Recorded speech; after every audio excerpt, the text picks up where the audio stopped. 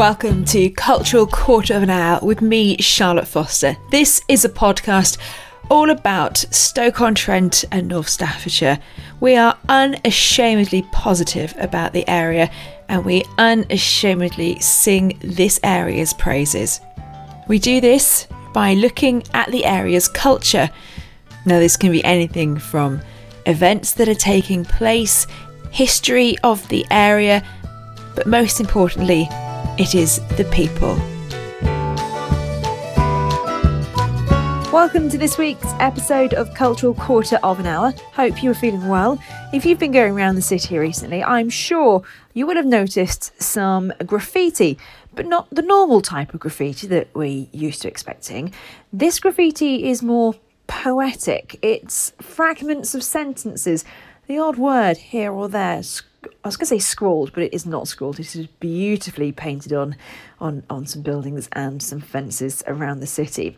Well, if this has left you feeling a bit confused about what exactly is going on, this episode will clear up all your confusion. Hello, I'm Robert Montgomery, and I'm an artist who works with text mainly and other things.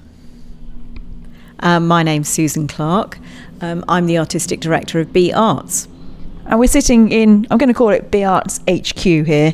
I think, that's how it should be. We're in Stoke, aren't we? And we are sitting here having a lovely cup of tea and a coffee. And it's National Poetry Day today as well. And that's a little bit why I'm talking to you, isn't it? Well, we've been doing fragments of poetry around the city. And over the last month, they've been emerging on walls. And on the 9th of October, we have a sort of unveiling day. But there's lots of work up now for National Poetry Day, yeah. It's a collaboration between me and B Arts and Susan and her team. She invited me to come to visit Stoke, and I was immediately captured by her sense of imagination and vision and the sort of the life that B Arts projects bring to wherever they happen. And she said, "Do you want to do something? What might you like to do?" So she drove me around. And she gave me such a vivid description of the city's landscape as well as its history. And I was completely captivated. I said, of course, let's do it. And then we began to think about what that might be. We did. I think, so that's indeed how it started. Then what happened? So we're commissioning Robert as part of Art City. And Art City is a programme of work that we've been doing for 5 years or so now.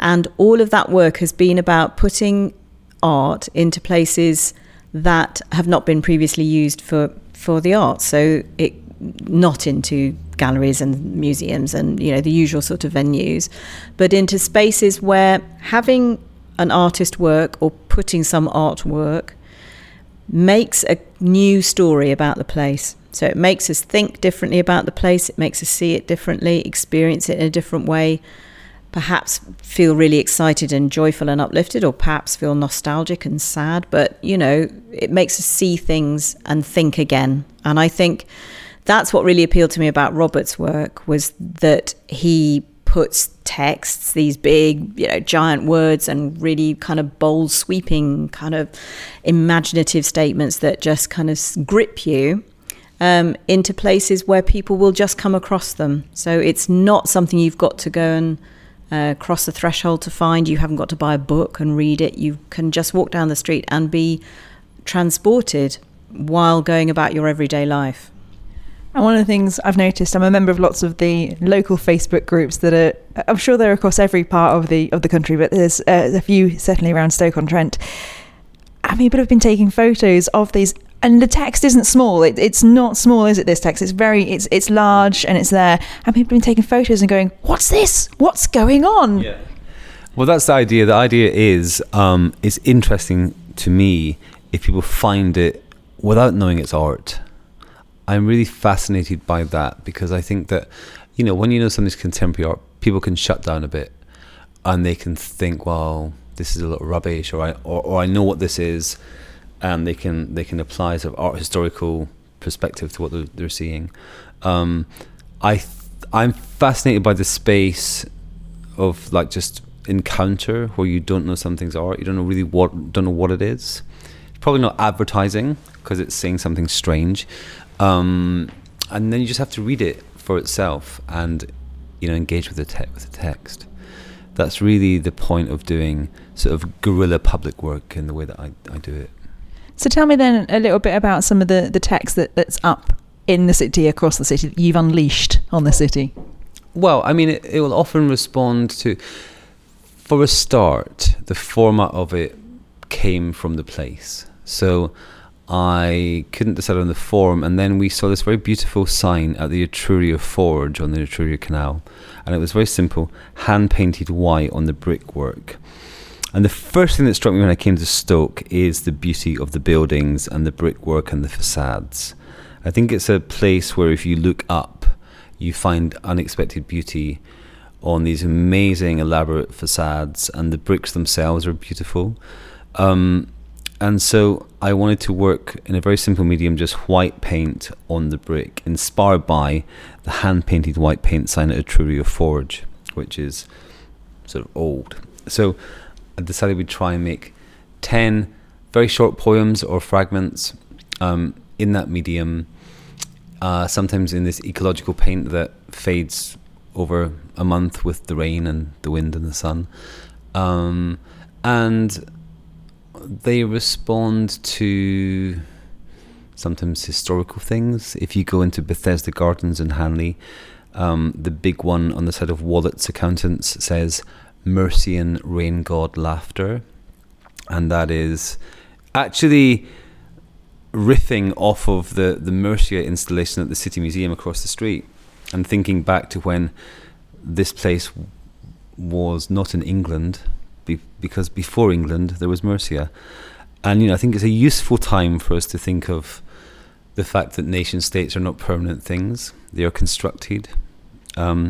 This was a place before it was England. I think nationalism is potentially quite a dangerous force in all of our lives at this point. So I wanted to make a piece about where this place was before it was England.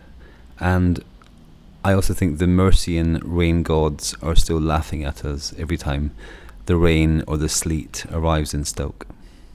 Yes, I agree with that. There is some laughter, isn't there? And Susan, tell me what your reaction has been to this then. It's been really joyful. So it's been an absolute headache and a complete nightmare because, it's not easy to just, apparently it's not easy. Who knew? Who knew, Charlotte? Everyone was absolutely fine about us just going around and painting on walls. No, they weren't. Apparently not. No. Apparently some of those buildings are heritage buildings, and that's new. I mean, obviously. So it's been it's been lots for everyone to do, but that's brilliant because that's actually what we really enjoy here is the opportunity and the reason to go and speak to the accountants and say, okay, guys, now then, let's get your heads around this. We want to put a great big piece of painted text on the wall. We went to the accountants and we said, we've fallen in love with your gable end. Robert did actually say that to them. Yeah, the accountant, the directors just were misses. So it was a bit of a moment, but no. So it's been brilliant because actually we spend a lot of time working with community groups and partners who are not, if you like, obvious partners, but people who we're very comfortable. It's our comfort zone working with lots of different people. But actually going and engaging with businesses has been that's been a new step for us. So it's been great to bring them such a fantastic piece of work, to say, hey, you could get on board with this. And they've loved it. I have to say, I don't think we've really genuinely encountered anybody who said, oh, I don't want that. I don't want that on my wall. Really, the issues that we've had to overcome are things like, is it going to damage the brickwork? So there's sort of practical things and things that are reasonable and rational things to be asking, that we're not going to destroy their lovely heritage building. And I think a couple of people have remembered to say, oh, what do the words say before we put everything up there, which is very sweet as well. It's just like, oh no, we're not going to say anything terrible. So yeah, so that's been great. And what else? And I think the other thing is, for me, because you get so embroiled in the kind of, the logistics of it and making it happen, and, have we booked so-and-so to do this and who's doing that and whatever, which I have to say I do not very much of, but I do, still have sleepless nights over. But actually then remembering when the text is in place to walk around the corner and let it hit you has been some of the most gorgeous moments of this year for me, just being able to walk onto Kingsway and seeing this fantastic fence completely painted up with these beautiful line on it, and it was like a punch to the solar plexus. It was absolutely amazing, so it has completely reduced me to tears in lots of good and bad ways, but mostly good. And that's it. Are you telling people where the artwork is so that they can find it, or are you hoping people stumble across it? Well, I really hope people just stumble across it. I'm kind of waiting for people to start introducing other bits and deciding that for themselves that something else that isn't part of the original artwork is, or adding something somewhere. I don't mind, but Robert may have a different view on that. You can actually go on our website and see a map and, find out where things are and go and look at them all, collect the set, find your fragment is the phrase I made up this morning. So, find your fragment, people. But I loved the fact that people didn't know what it was and wanted to talk about it. And at that point, the project has been a raging success because people on their own have engaged with it, have talked to their neighbours about it, are, as you say, posting things on Facebook groups saying, what is this? What's going on? People have been talking about it on the radio without us saying anything. Perfect. Yeah, I think that's a really fun aspect of it. I always loved the sort of slightly mad graffiti you'd see in the sort of 70s and 80s that was slightly surreal, that wouldn't really mean anything, and I've always been slightly inspired by that. So you can, you might just think it's the writings, some mad person's come and written this completely surreal thing on a building, what's it all about? And then hopefully you might do some research and you might find BArt's website and you might find what BArts do, which is amazing work in the community all through the year for years and years. Great community art group, one of the absolute best in the world probably. And so, it's an access point to come to what BArts do in general also, which is very important. So you mentioned that it's eco paint that's some of the stuff's done. So that means that over time it is going to disappear. Is that part of the art for you as well? Yeah, and that was part of giving our partners confidence in the fact that they wouldn't be, having to scrub off something that they didn't like anymore. But the over about a month, the letters will sort of wash away with the rain, depending on how much rain. If the mercy and rain gods are laughing or not. For me, it was always very exciting to have Robert come and work in the city. Very special. Robert's only new UK commission this year, which I think is a really big thing for the city to be hosting. Around that, we wanted to use the opportunity to connect him and the world that Robert moves in normally, which is, the sort of London art world plus, is to connect our local artists and creatives with that. So what we've done is commissioned 5 key artists who've each taken a fragment of Robert's work. They've created their own responses to it, and they've then gone on and commissioned 2 or 3 more artists each around that. So in all, we've, I think, commissioned around 20 local artists to respond to Robert's work. So that gives us not just a local response in terms of audiences, but it also gives our creative community a way to engage with the work, because I think that's really key. Artists love being in a conversation with other artists. They love sharing work that people's work says something to you. You want to say something back to that work. So giving people the platform and the resource to be able to do that has been really great.